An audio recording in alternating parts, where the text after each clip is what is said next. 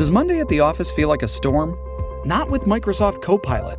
That feeling when Copilot gets everyone up to speed instantly? It's sunny again. When Copilot simplifies complex data so your teams can act, that sun's shining on a beach. And when Copilot uncovers hidden insights, you're on that beach with your people, and you find buried treasure. That's Microsoft Copilot. Learn more at Microsoft.com/AI for all.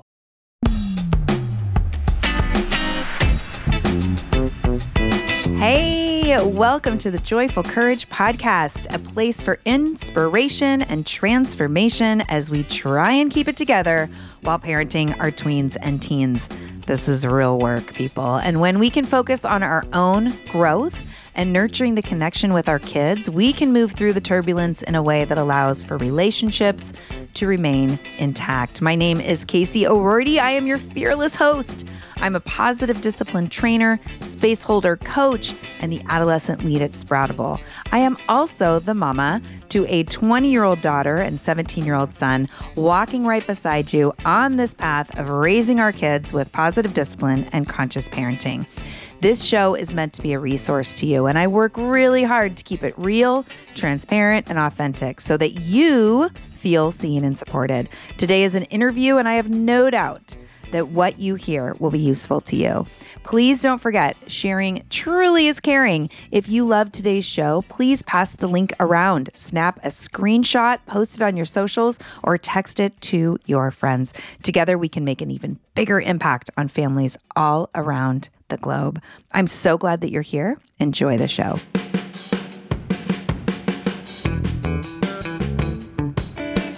Hi, listeners. Welcome back. I am so excited to introduce you to my guest today. Her name is Brenda Zane.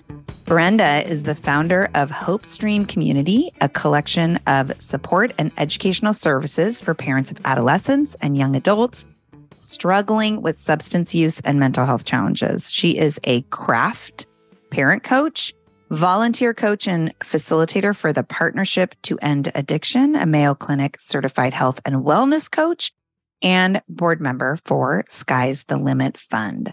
Brenda's mission is to provide parents with evidence-based tools that help create conditions for change in their families. Hope Stream Community comprises the Hope Stream podcast, online communities, both private and public, the Stream for moms, the Woods for dads. Parents can also find educational offerings to learn about the Invitation to Change approach, which guides them through the experience of having a child misuse substances and struggle with mental health. Hi, Brenda. Welcome to the podcast. Thank you. Thanks. This is such a long time coming. I know. And I will say, if you're one of my listeners who's like, I like to listen because I want to get ready for the teen years, this might not be the conversation.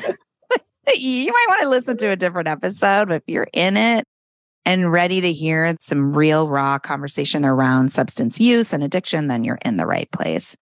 Yeah, this is a long time coming. We met at She Podcast. When was that? Gosh, like January of 2021. Yeah. Yeah. And I knew I was so drawn to you anyway. But then when I found out what your podcast was about, I was like, oh, I need you. We need Sister. Yes. We need to talk. Let's talk. Your work is so important. Will you start by sharing some of your personal story that brought you into this field of supporting parents and addiction? Certainly. It's a long story, so I will give you the very condensed Cliff Notes version, but I was your typical suburban mom. I had 4 boys, 2 of my own, 2 stepkids, and going along with life. And then when my oldest was about 13, 14, started realizing that he was, experimenting. We would find things here or there. In 8th grade, I got the call from the middle school saying he had weed at school and he was giving it to somebody. And so that was sort of like the big red flag, like, okay, we're in this now. So that was when he was 13.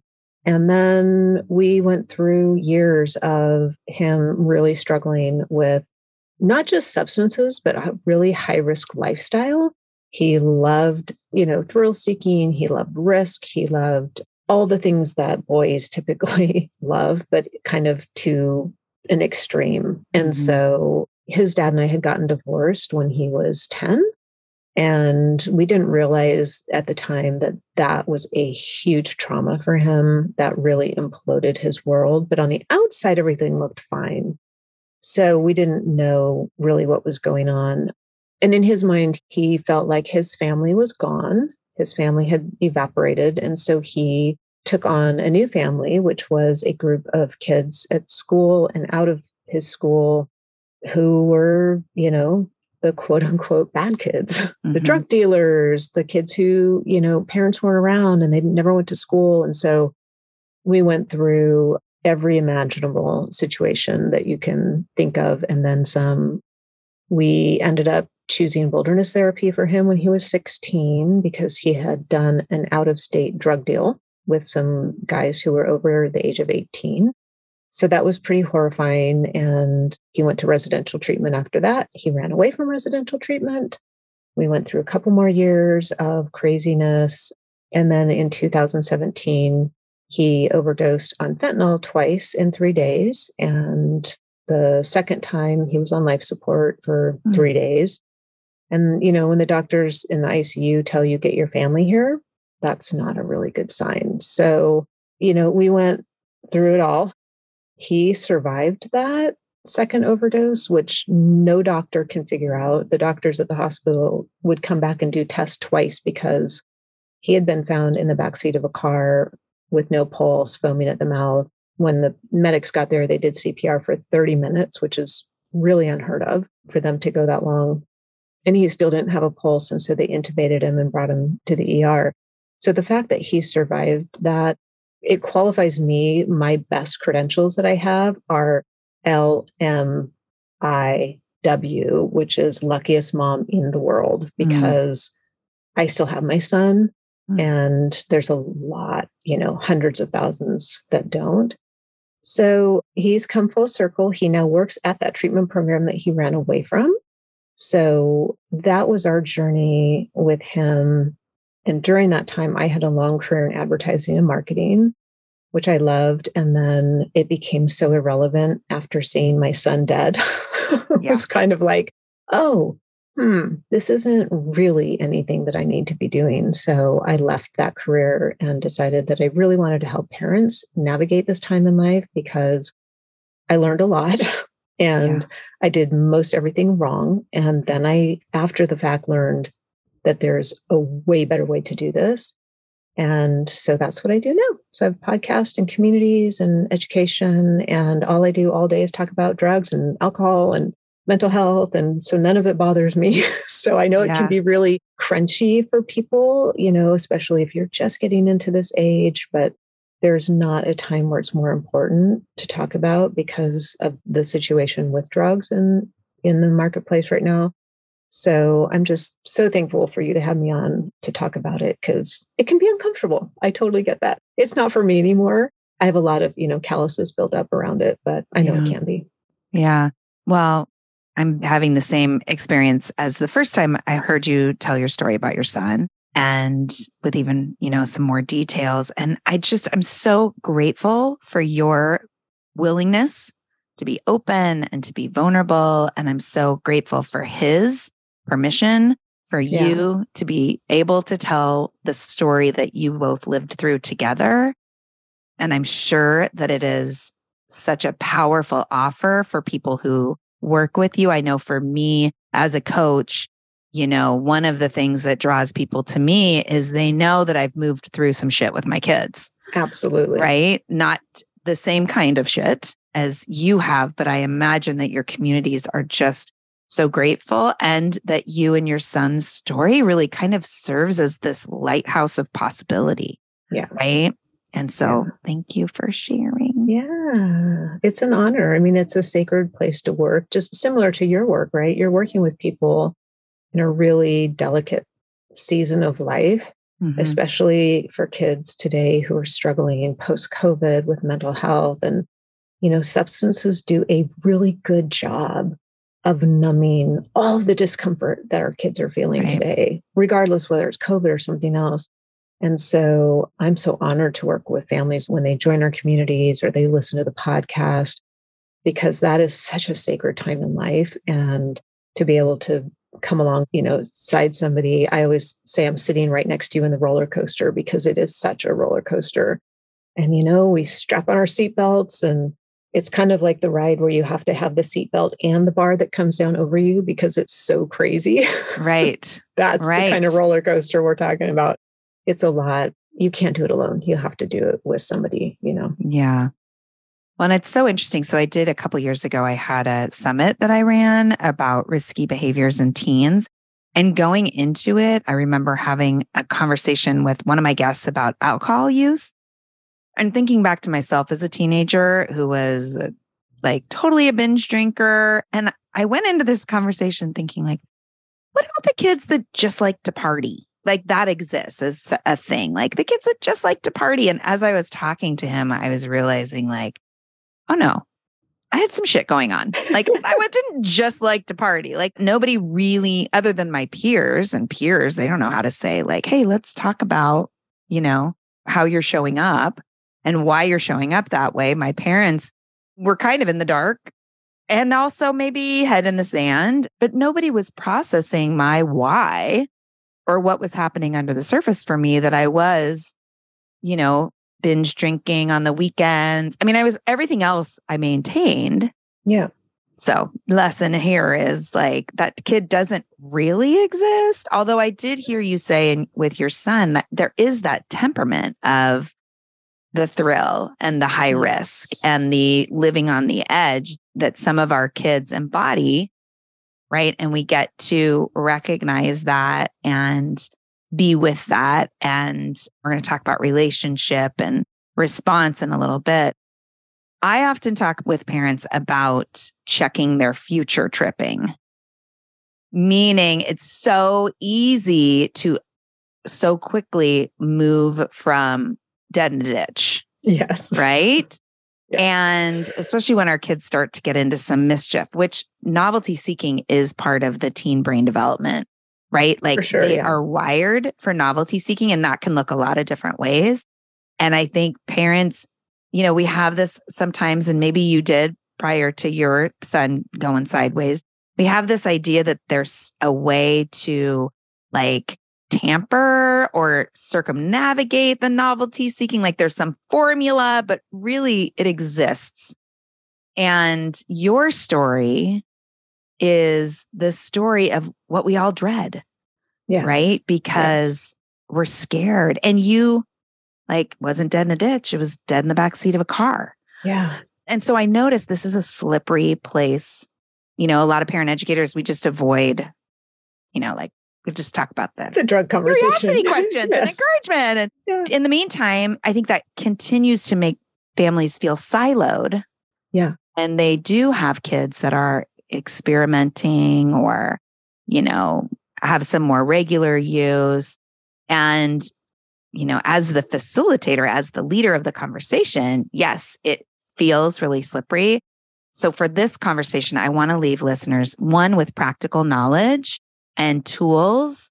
And I'm curious to you, I mean, you're working with parents who are in it, right? They have landed in addiction land and they're navigating. Am I accurate to say? Yes. And I would say some are noticing experimentation and they're a little bit more brave than I was because I did the head in the sand and the justification and the rationalization for about a year. And I think because there is a little bit more awareness today about fentanyl and other really, really scary things, some parents are hopping on the bus a little sooner, which is awesome. So we have in our communities, and I think in my podcast listeners, range from what I call the deer in headlights, which is, oh my gosh, I just found this baggie of weed in my kid's backpack, or I just found a couple of pills next to his bed, all the way through to we have a warrior moms group within our community in the stream for moms of adult children. And we have moms who have kids in their 30s. So it really ranges. The people that I work with are to a point where they're concerned enough to say, I think we better get some help with this and figure out what's going on. So yeah, they're in it for sure. Yeah. Well, and I love that awareness, right? And I love what you said about, 2023 right? We're in a different place than we have been as far as being real and being willing to share what's happening in our families. And so I would love to share how I think about things and get some support around fine tuning and noticing where my blind spots are. Yeah. From you, because you're an expert. Sure. And it's kind of like that interview I did with the guy, like, what about the party your kids? So I'd love, like, Yeah. So I feel like I already mentioned, there are the kids that are the risk takers and they try things. Maybe they dip their toes in to the substance experimentation and then they move on, right? And then there are kids that get a little bit more wild and perhaps have some underlying beliefs that exist that have them using substances a little bit more regularly. I'm thinking about kids that maybe have a little anxiety and they find, well, if I go to this party and I have a couple drinks, man, I can really loosen up and talk to people. And then they might be riding that line, right? And then there's the kids that have crossed over the line and are in that problematic use. Misuse is the language that you use that I would love for you to kind of tease apart what that is. And perhaps even in the early stages of addiction, I feel like there is a continuum of use and there is a continuum of response from parents. I'm seeing you nodding. Yes. Is it always linear? What are your thoughts about this? And what can we kind of pull apart? It's not linear, unfortunately. Wouldn't that be lovely if life was linear in any way, shape, or form?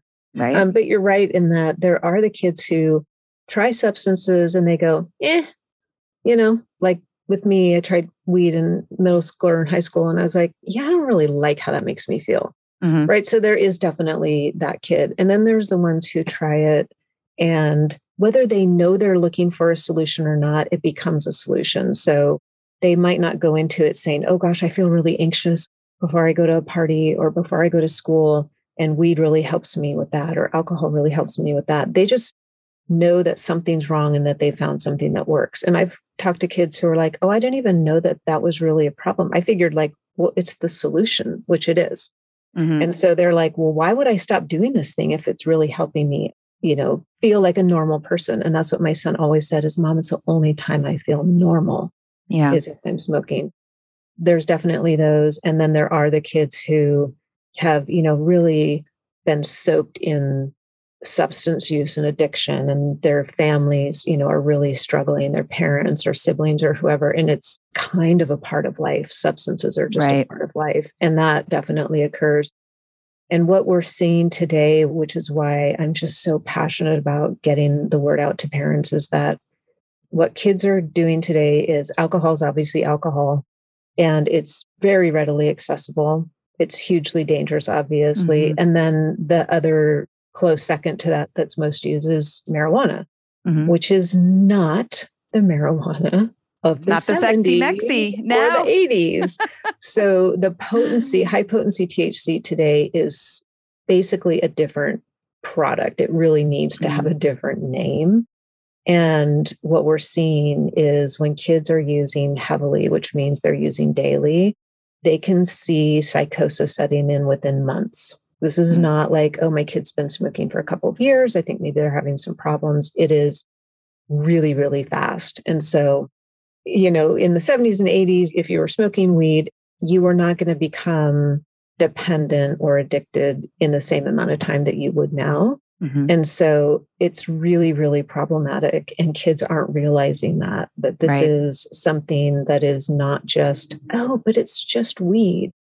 So you get into that, like you said, the problematic use, the dependence, and then really serious, side effects and conditions very quickly, which is terrifying as a parent who's watching it. But it's not a straight line, because you'll have kids that try it and leave, or they are really functional and they can, like you said, when you were younger, you were holding it all together, and then the weekend would come. And so there is no way to just like take a snapshot and see this is what's going on. You really have to look at that spectrum of what's the timeline looking like? Like, when are they using? Are they using alone in their room? Are they using out partying? Those are very different scenarios. So there's just a lot to kind of pick apart if you know that they are using. This podcast is sponsored by Factor. Are you old enough to remember TV dinners? They came in those tin trays, and each part of the meal had its own little compartment. I remember eating those and watching Happy Days, followed by Three's Company, maybe a little Laverne and Shirley. I am that old. Well, the situation has been totally upgraded by Factor. Factor makes delicious, ready-to-eat meals, and unlike those quick meals of the past, every meal from Factor is fresh, never frozen, chef-crafted, dietitian-approved, and ready to go in just 2 minutes. You'll have over 35 different options to choose from every week, including meals that are calorie smart, protein plus, and keto if that's your thing. Also, there's more than 60 add-ons to help you stay fueled up and feeling good all day long. In my last order, we got red chicken chili tamale bowls and Italian sausage pizza casserole, as well as other delicious meals that my family loved. Plus, there's breakfast and smoothies and all sorts of other add-ons to make life simpler while also keeping it healthy. Factor is the perfect solution if you're looking for fast, premium options with no cooking required. Sign up and save. They've done the math. Factor is less expensive than takeout, and every meal is dietitian approved to be nutritious and delicious. Right now, head to factormeals.com/joyful50 and use code joyful50 to get 50% off. That's code joyful50 at factormeals.com/joyful50 to get 50% off. This episode is brought to you by Visit Williamsburg.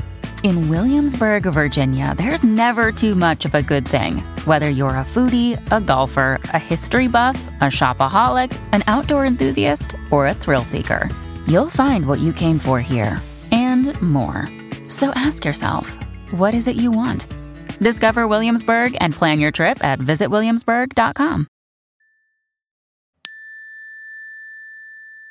So as I hear you say alone in their room, I'm thinking about the shift in how they be with each other, interacting through like multi-person video games or through the social media. Like it doesn't seem like they're all congregating the way that we all congregated back in the day. Yeah. And I'm wondering, like just thinking out loud, how that contributes to knowing that our kids are smoking alone and here and there, or like you said, daily, if it's heavy use. Are you noticing anything? Like, is there any correlation with that? Well, I definitely think coming out of COVID, I was just at a conference with all of the young adult and adolescent treatment programs. And what they were mostly concerned with was the post-COVID effect, the fact that right now we are seeing the tip of the iceberg because kids were alone in their rooms with their devices, without social interaction, with a lot of anxiety because nobody knew what was going to happen. Parents are anxious, which makes kids anxious. And so, with the availability today, when you can go on Snapchat and order Percocet or Xanax or whatever you're wanting to buy, and then you hop on your bike and say, "Hey, Mom, I'm going for a bike ride." And Mom's super excited because son's going for a bike ride. That's awesome. Little do we know he is going to pick up the Percocet. So we don't totally know, but obviously the more they're alone, isolated with a device, a screen in front of their face, not good, not healthy. And so those are some of the signs that, if you're having a hard time getting them out of their room, getting them away from the device, obviously something to really pay attention to. And I was telling you before I hit record, sometimes because we've got that dead in a ditch, quick tendency to go to worst case scenario, it seems like sometimes parents, and I've noticed this with my clients, they go in on a kid that's experimenting with a fear that's better suited for more problematic use. And I say better suited, like what I mean by that is will yield more useful results. Yes. Yes. Good distinction. Right? Because I think that there's that continuum of use, there's that continuum of response. So can we talk a little bit about, what you learned, what your clients and the people you serve are learning and playing with around like, okay, that they're experimenting, or that sometimes they use, sometimes they're out in the world or in their room. So how do we have conversations with our teens in a way that's an appropriate response, what are your kind of like talking points for parents with that? You really have to start before you even start having that conversation is to get okay with yourself, having the conversation and knowing that it's going to be uncomfortable and being okay with the fact that it's going to be uncomfortable. So before even embarking on that adventure with your child, to say to yourself, okay, I can do this. I can have a conversation and know that it's probably going to be uncomfortable. And, like you always say, the best way to go into it is with curiosity. This is not a judgment conversation. I'm not trying to shame you. I'm just genuinely curious. What is your relationship with this substance? And that's where I always try to have people start, is to say, I'm really curious. I notice that before you go out with your friends, that's typically when I see you, you kind of look different. I'm curious about that. What's going on? Or if you know that, like if it is kind of out that they're smoking or whatever, to say, tell me about this relationship you have with weed. What is it doing for you? Because like I said, it is the solution. It is not the problem. The problem is the anxiety, or the problem is the depression, or the problem is whatever they're dealing with. And so the substance doesn't become the villain when you as a parent can say, okay, I see that this is a really important relationship to you. You really depend on this weed or whatever it is to get you to school and to be okay. There's so many kids who, like, after COVID, the thought of going into a school building and then you add on shootings, like, hello. Oh, yeah. I wouldn't want to go, right? So if you can approach it from that way and say, it seems like, or I see, using those open-ended questions with 100% curiosity, you can freak out later with your therapist or your coach or whoever it is that you turn to and process this with, but not with them. And you will be surprised what they will tell you if you approach it in that way. What I really appreciate, and I'm going to say again, and I really want you listeners to hear this, is their use is a solution to a problem that perhaps you don't know about. Like, that fits so perfectly in what I share all the time on this podcast, which is that iceberg metaphor, right? Yes. The tip of the iceberg, what you can see is often a solution to a problem, which is under the surface that you may or may not know about. Yes. And I'm active in these conversations, Brenda. With my own adolescence. Yeah. And I also appreciate you saying not to villainize, right? We're not going to villainize their solution, but instead be really curious. I appreciate this on so many levels because I think about how, and I mentioned this already, like, what would have happened for me if somebody had been able to come to me with curiosity, non-judgment, and asked questions so that I could connect some dots. I mean, because it wasn't just like binge drinking. It was a lot of drug use. It was like a lot of like one night stands. I mean, it was risky behavior across the board, but nobody knew how to process that with me. And I was, 19, 20. I didn't even know I needed to process anything. I was just like, look at me. I like to party. Right. And the guys are sleeping around. Why can't I? Like, totally justifying. So I really appreciate that. This comes back to, as it always does, relationship, right? Being able to say, hey, I'm curious about your pot use. And I loved your language. I'm wondering about your relationship with this substance. I think that is such a powerful question. And again, hopeful that I can, in my questioning, that we can, in our questioning, support our kids in developing a sense of, oh yeah, is this enhancing my life? Or is this getting in the way of the things I want? And again, a conversation, and my listeners hear me talk about this all the time. Are they aware of what they want? Are there conversations around like, this is what I want for this quarter at school. This is what I want for my friend group. This is like encouraging them to talk about what they want in their life. And then it's like a home base or a compass, right? Mm-hmm. So you want to point the compass towards that. How is your relationship with weed or with alcohol or with pills? How is that supporting your compass? Right. Definitely pointing to that. And also just being open to saying, this goes back to motivational interviewing, but what are the upsides of weed for you? Oh, well, I fall asleep, or I'm just so much more relaxed when I go into school or when I go to a party. And Right. Are there any downsides? Have you noticed any downsides? And if they're early in their use, if they're in that pre-contemplative stage, in the stages of change, they're going to say, no, it's all good. Right. All good. If that's where they are, you just have to not try to solve the problem, because there's no reason that they could see, like, why would I rip off this Band-Aid that is working so well? Mm-hmm. So what you just need to do in that stage is just to keep probing at, is this helping you get to your goals? Is this going to help you make the football team?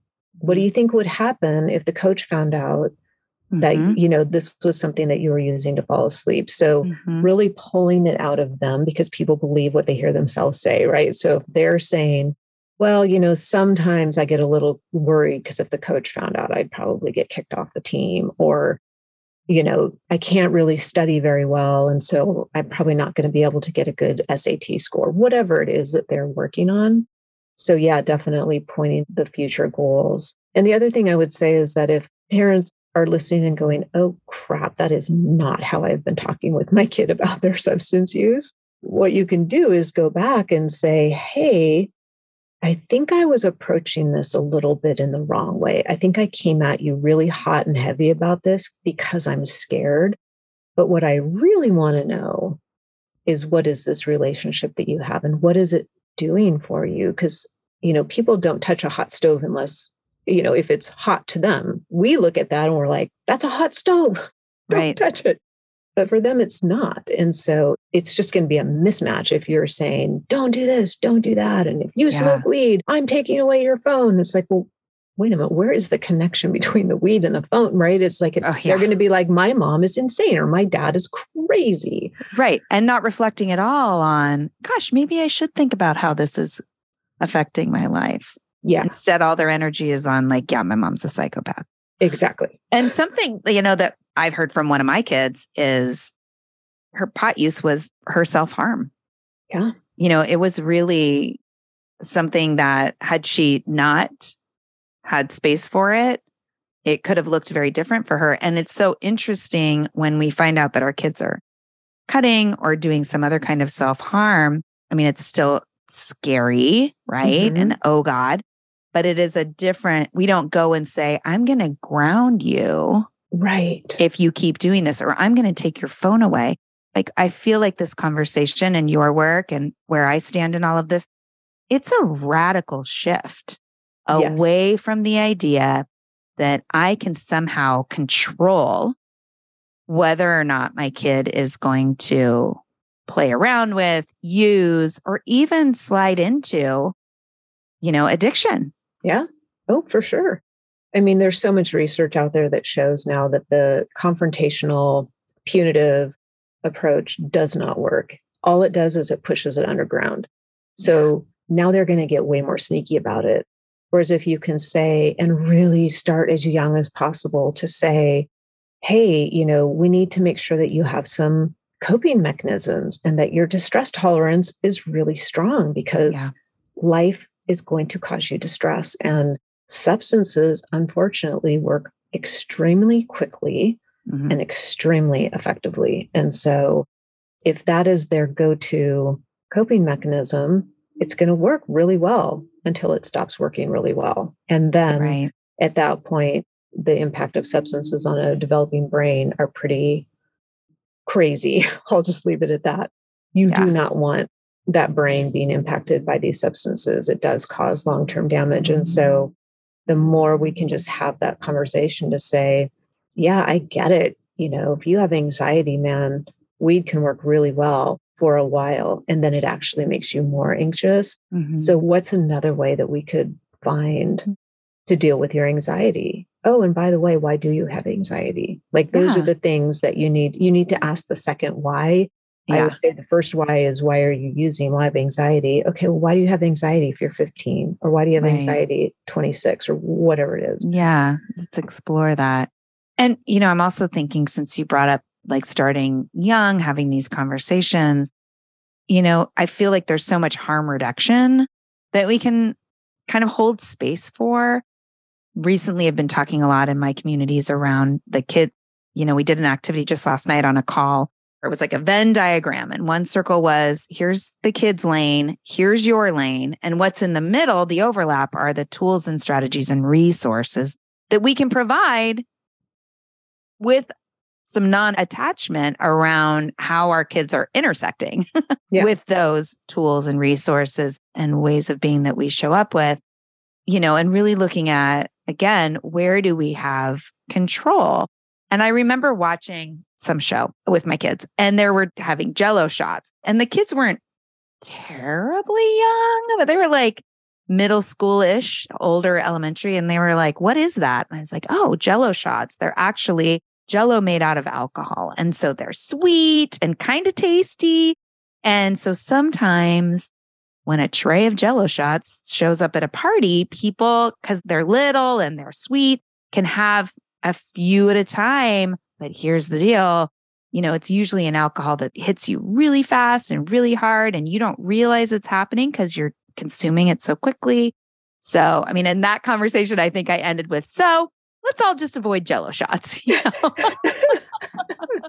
But now, it's like, hey, there's a difference between a beer in a red Solo cup and, bourbon, right? Or some kind of hard alcohol. They're going to hit you differently. And so, and also having conversations, which I've had and shared on the podcast around like, you might be in a situation where you're a yes. And so what are the situational awareness questions that you're going to want to ask? Like, everybody's got a smartphone, everybody's got a camera. So if things get weird, can you trust this group of people to have your back? Yeah. And instead of like broadcasting your shame. Yes. Right? Or do you have an out? Yeah. Kids want to save face. Just say no and walk away is not useful. No. So what are the outs that you kind of role play and play with your kids? I do this.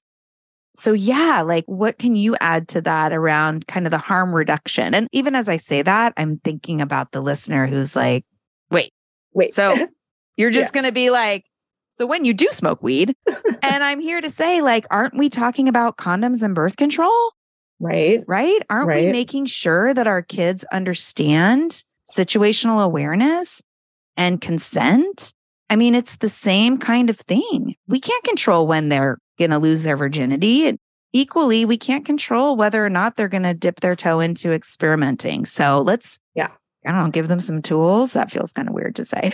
Yeah, no, I think you know what I mean? I totally do. So if you are talking about harm reduction sort of in what I call like the drug world, it's a very different thing than if you're talking about reducing the harm kind of conditionally with a young person who maybe is in high school or early in college. So kind of traditional harm reduction would be, I used to smoke heroin or inject heroin, and now I am smoking weed.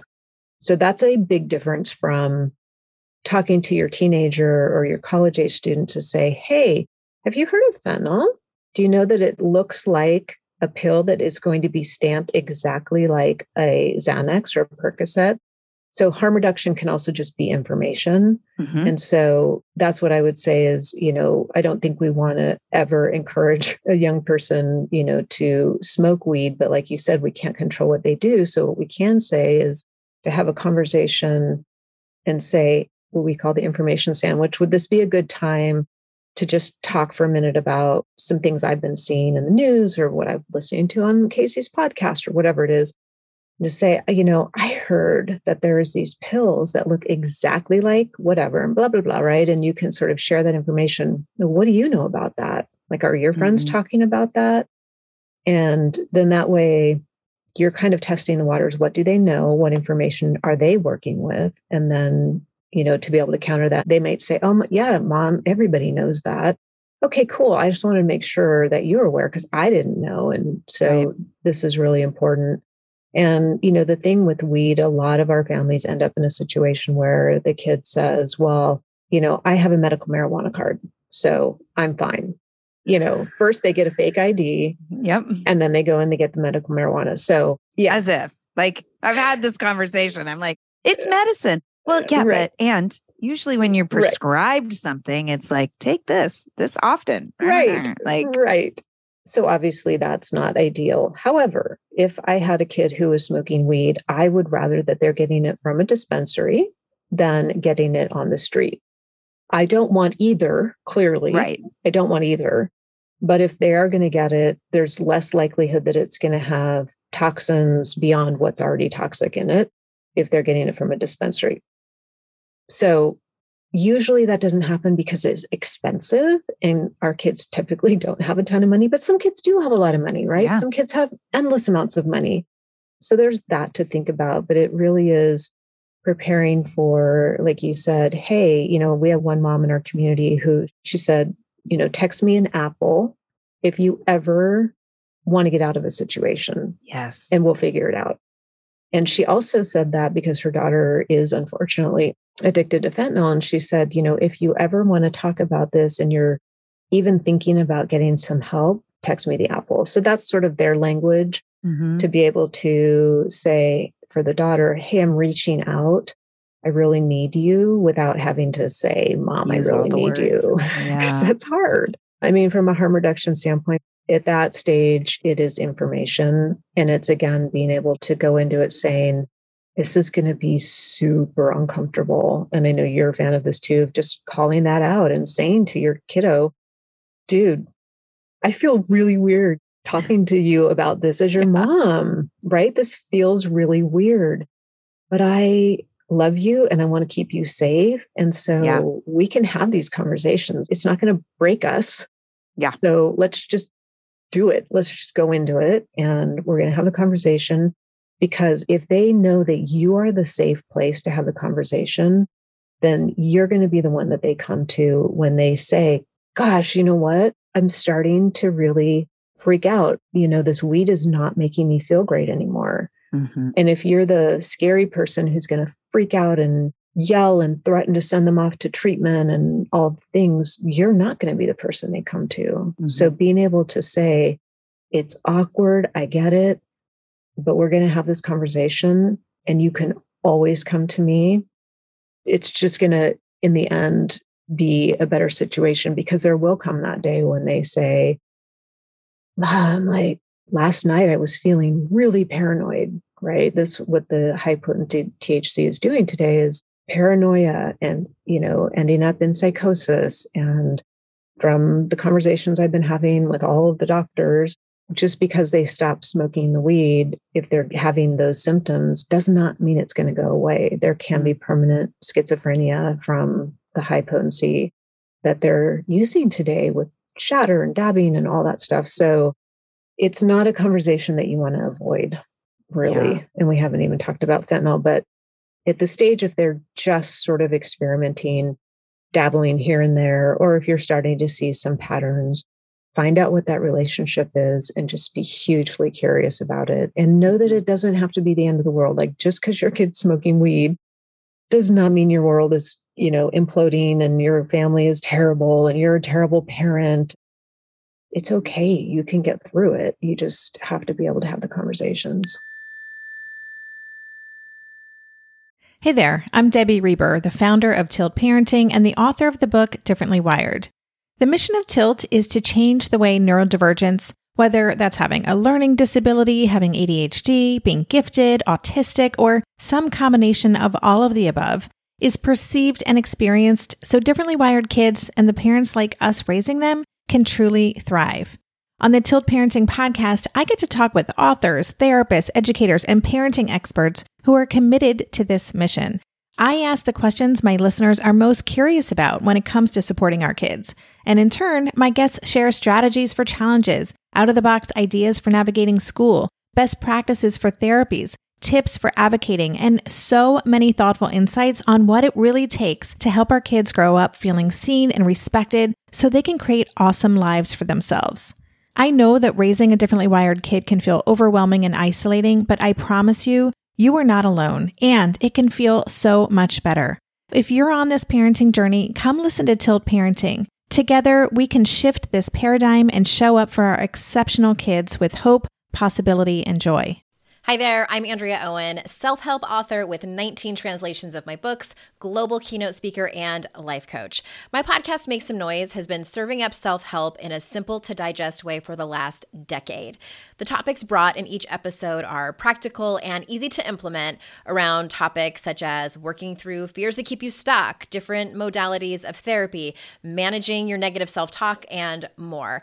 We bring you guest experts, solo episodes, and I even coach listeners on the air around relatable struggles. I also do my best to weave my sense of humor into some heavy topics because, let's face it, life can be pretty hard, and it's so much better when we can have some fun while walking through our challenges. Whether you're seasoned in personal development or just starting out, Make Some Noise podcast will help you become the best version of yourself, the person you're proud of when you look in the mirror and show up in your life. Simply search Make Some Noise with Andrea Owen wherever you listen to your podcasts.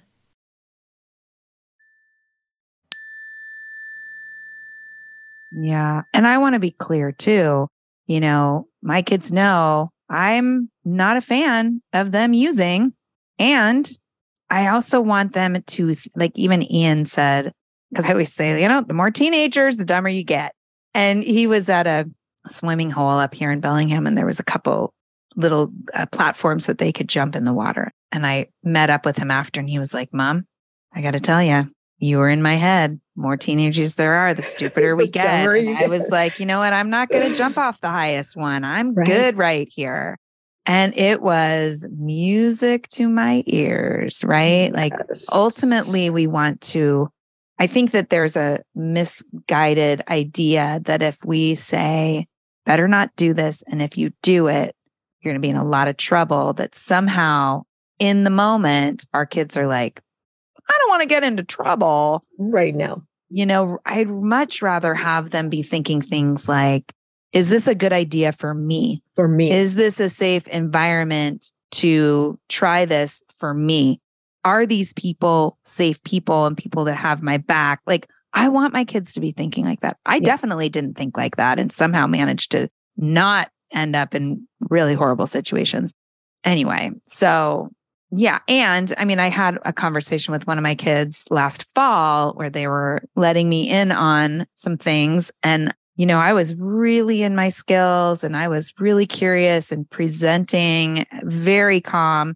And then I said, I don't want you to be confused by how calm I am because this freaks me the hell out. Yes. Yeah. Right. And so I think it comes back to like being real and authentic and vulnerable with our teens, right? Yeah. And kind of parting that curtain of, I don't know, that space that can get in the way of real, honest conversation.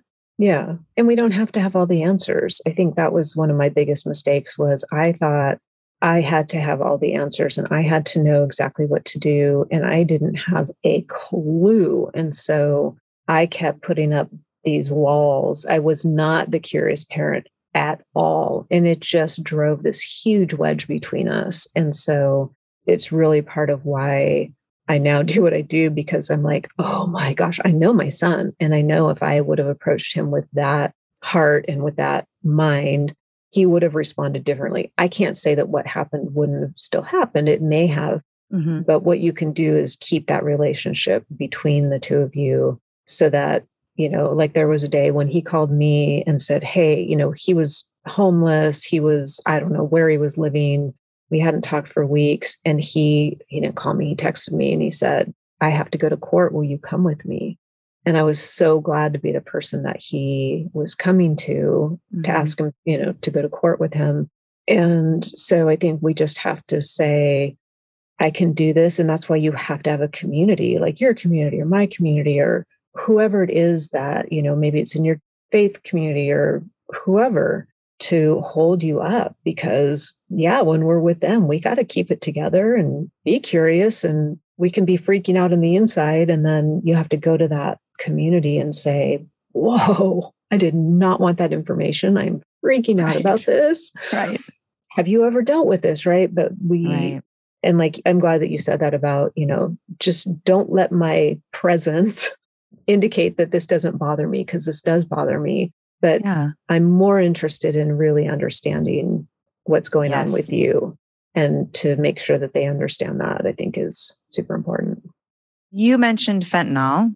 Mm-hmm. God, fentanyl. Fucking fentanyl. So what do you have? I mean, I feel like I don't know. In my thoughts, my brain, it's like, well, everybody's like, fentanyl is, being talked about all over the place in your community. And like, you've got your finger on the pulse of what's really happening. Do you feel like there's still a lot of gap between people understanding one? I mean, it's amazing to me that someone can be addicted to fentanyl, because I thought you misread what you're getting and fentanyl's in there and you're a goner. No, not necessarily. So that's the tricky part is, first of all, I think it's important for people to know that fentanyl is a perfectly legal drug. It was created for stage 4 cancer pain back in the 50s or 60s. And it wasn't until it started to be made illicitly in China and then shipped over to the US that we really started to have this problem back in like 2014, 15. So what's happening with young people is, yes, they've heard about fentanyl, but young people don't have fully developed brains. Mm-hmm. And so they think it can't happen to them. Yes. And so even if they are at a party and there's pills going around, and in the back of their mind, they might be like, yeah, I've heard that thing about fentanyl, but everybody's doing it, or, all your friends are doing this. And so there's just not the same, like, it's just not registering with them. Some legitimately don't know that they're taking it. I think there's some kids that are a little bit less, on the edge of it. On the up and up. Yeah. But most of them do know that there's risk in that.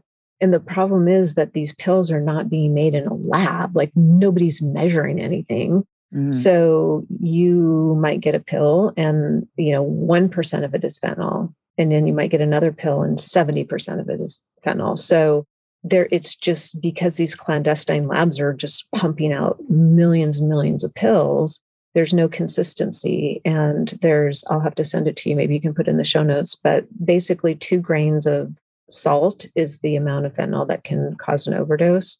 And so, oh my gosh, we've lost 4 kids in our community in the last 3 years. And the last one, he ordered some Percocet off of Snapchat, knowing that it was going to have fentanyl in it because it gives you a better high. And so that's the other thing that the kids are like, well, yeah, but it's cheaper and it's a better high. Oh, so shit. Why wouldn't I do that? I thought they were all just in the dark thinking, I'm going to take this fun thing. And then like, oh God. And so he actually cut the pill in half and took half and did not wake up in the morning. And so that is what's happening. So, if you're hearing about fentanyl in the news or whatever, it's not the guy in the alley with the needle in his arm. This is our 17-year-olds, our 18-year-olds, our 23-year-olds with an iPhone in their hand, laying in their bed. They look like they're asleep because what it does is it depresses the heart rate, depresses breathing, and then you eventually just stop breathing. And so sometimes people think overdose and you think someone's acting wild and crazy and running around in the streets yelling, right? Like that's kind of what you might think. And with fentanyl, it's like they're just asleep. And so there will be gurgling, there will be like their skin can start to turn blue. But a lot of times if kids are at a party and this is going on, they're drinking. So alcohol is depressant. So it's also going to depress the respiratory system. Then you add in some weed, right? And then at midnight, somebody decides, oh, we're going to order some Percocet. We're going to order some Xanax. And is it that quick? Like DoorDash style? Oh yeah. God. Oh yeah. They're pulling up, the kids, the driver's pulling up outside. Mom thinks it's an Uber or whatever. So then you add, fentanyl and whatever else is in that pill. There could be rat poison. There could be whatever. You have no idea what else is in that pill.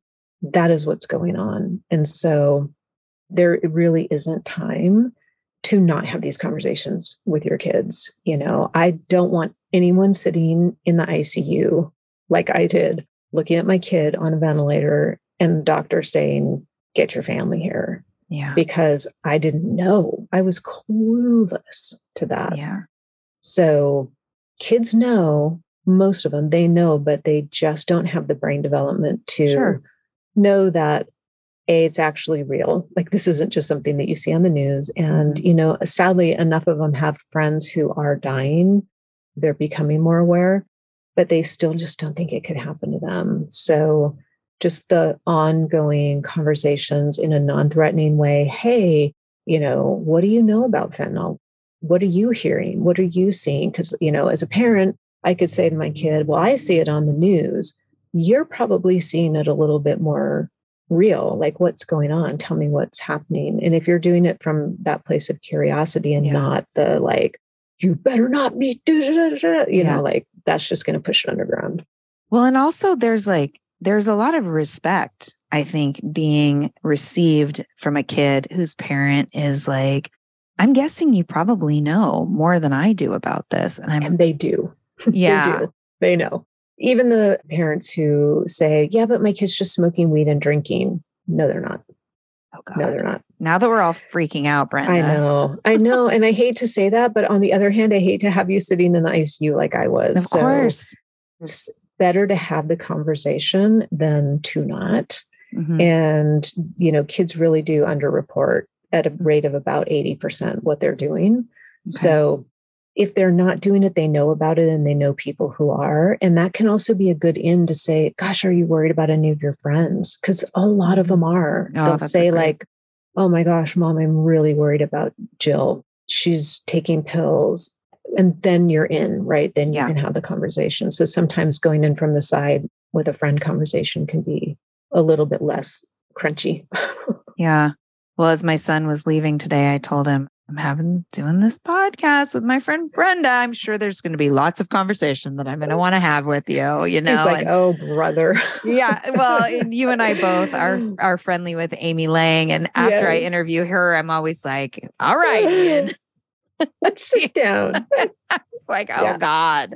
Yeah. And one of the things that I take away from her conversations always is it's not one conversation that we're having with our kids. It's frequent and short. And I think there's really something to be said for pulling back your shoulders. What you started with, like, get yourself together, feel your feet on the floor, manage your nervous system, because the message there is I can deal with this conversation. Yes. I can show up to this conversation. And that's what they need if they're going to turn to you when they need you.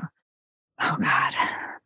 All right. So good. Every time people talk to me, I feel like they leave and they're like, oh no. A little bit of that happening right now. Like I said, I'm excited. I think I might even send this to my kiddos and just as like what do you think about this, But is there anything else you want to make sure to leave listeners with before we wrap up? I just think, I think when you do start to realize that your kid's experimenting or they're using regularly, because there's so much stigma around addiction, that it can make you feel like a subpar parent, like, oh, I did something wrong. And that is not the case. So I would say just don't feel that way. And, just lean into the experts who are there to help and get some help around you, and know that it doesn't have to go where my story went. I'm sort of the extreme case. And there are just so many tools that you can use. Just like you guys use so many tools with positive parenting, there's so many tools. And that's what I didn't know, is that specifically around substance use, there are so many tools that we have to really create conditions for change in your home and in your relationships. And they're simple to learn. So I would say, just dive in and attack it like any other thing that you would. Don't think of it as like this, this is the end of our world, because it's not. Mm-hmm. Thank you. And I love that your son is in service to other people that are struggling. I think that's so powerful. Yeah. What does joyful courage mean to you? Joyful courage to me means that we get to choose joy, even when shit hits the fan. We get to choose joy, and it's not always easy, but there's so many difficult things that we have to do as parents. Like, who knew, right? When we signed up for this gig, we thought the baby years were hard. But, I think it is possible to choose joy. And I love the distinction between joy and happiness, because happiness is so conditional. It's like, oh, I'm happy my kid got into college. Right. But joy is that more consistent, just way of being. And we get to choose that no matter how much courage life requires of us. Right. And it will require an abundance. An abundance for sure. Remind us again, I mentioned your communities and things at the top, but just remind people how they can find you and follow your work. Sure. HopeStreamCommunity.org. So we're a nonprofit collection of services for parents, specifically of kids struggling with substance use. So we're the drug people. We're the ones that you can come to, and you don't have to hide anything or be ashamed. So if you go to HopeStreamCommunity.org, you'll find our communities, podcast, and all of our workshops too. Great. And are you on social? Are there places people can find you on social media? Yes. Right now it's at the.stream.community. And we're going to be switching that over to HopeStream Community. But yeah. Okay. Thank you so much for spending time with me. Thank you.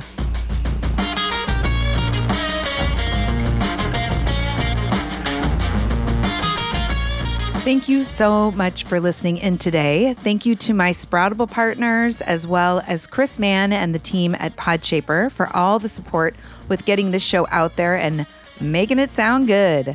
Check out our offers for parents with kids of all ages and sign up for our newsletter to stay connected at besproutable.com. Tune back in later this week for our Thursday show, and I'll be back with another interview next Monday. Peace.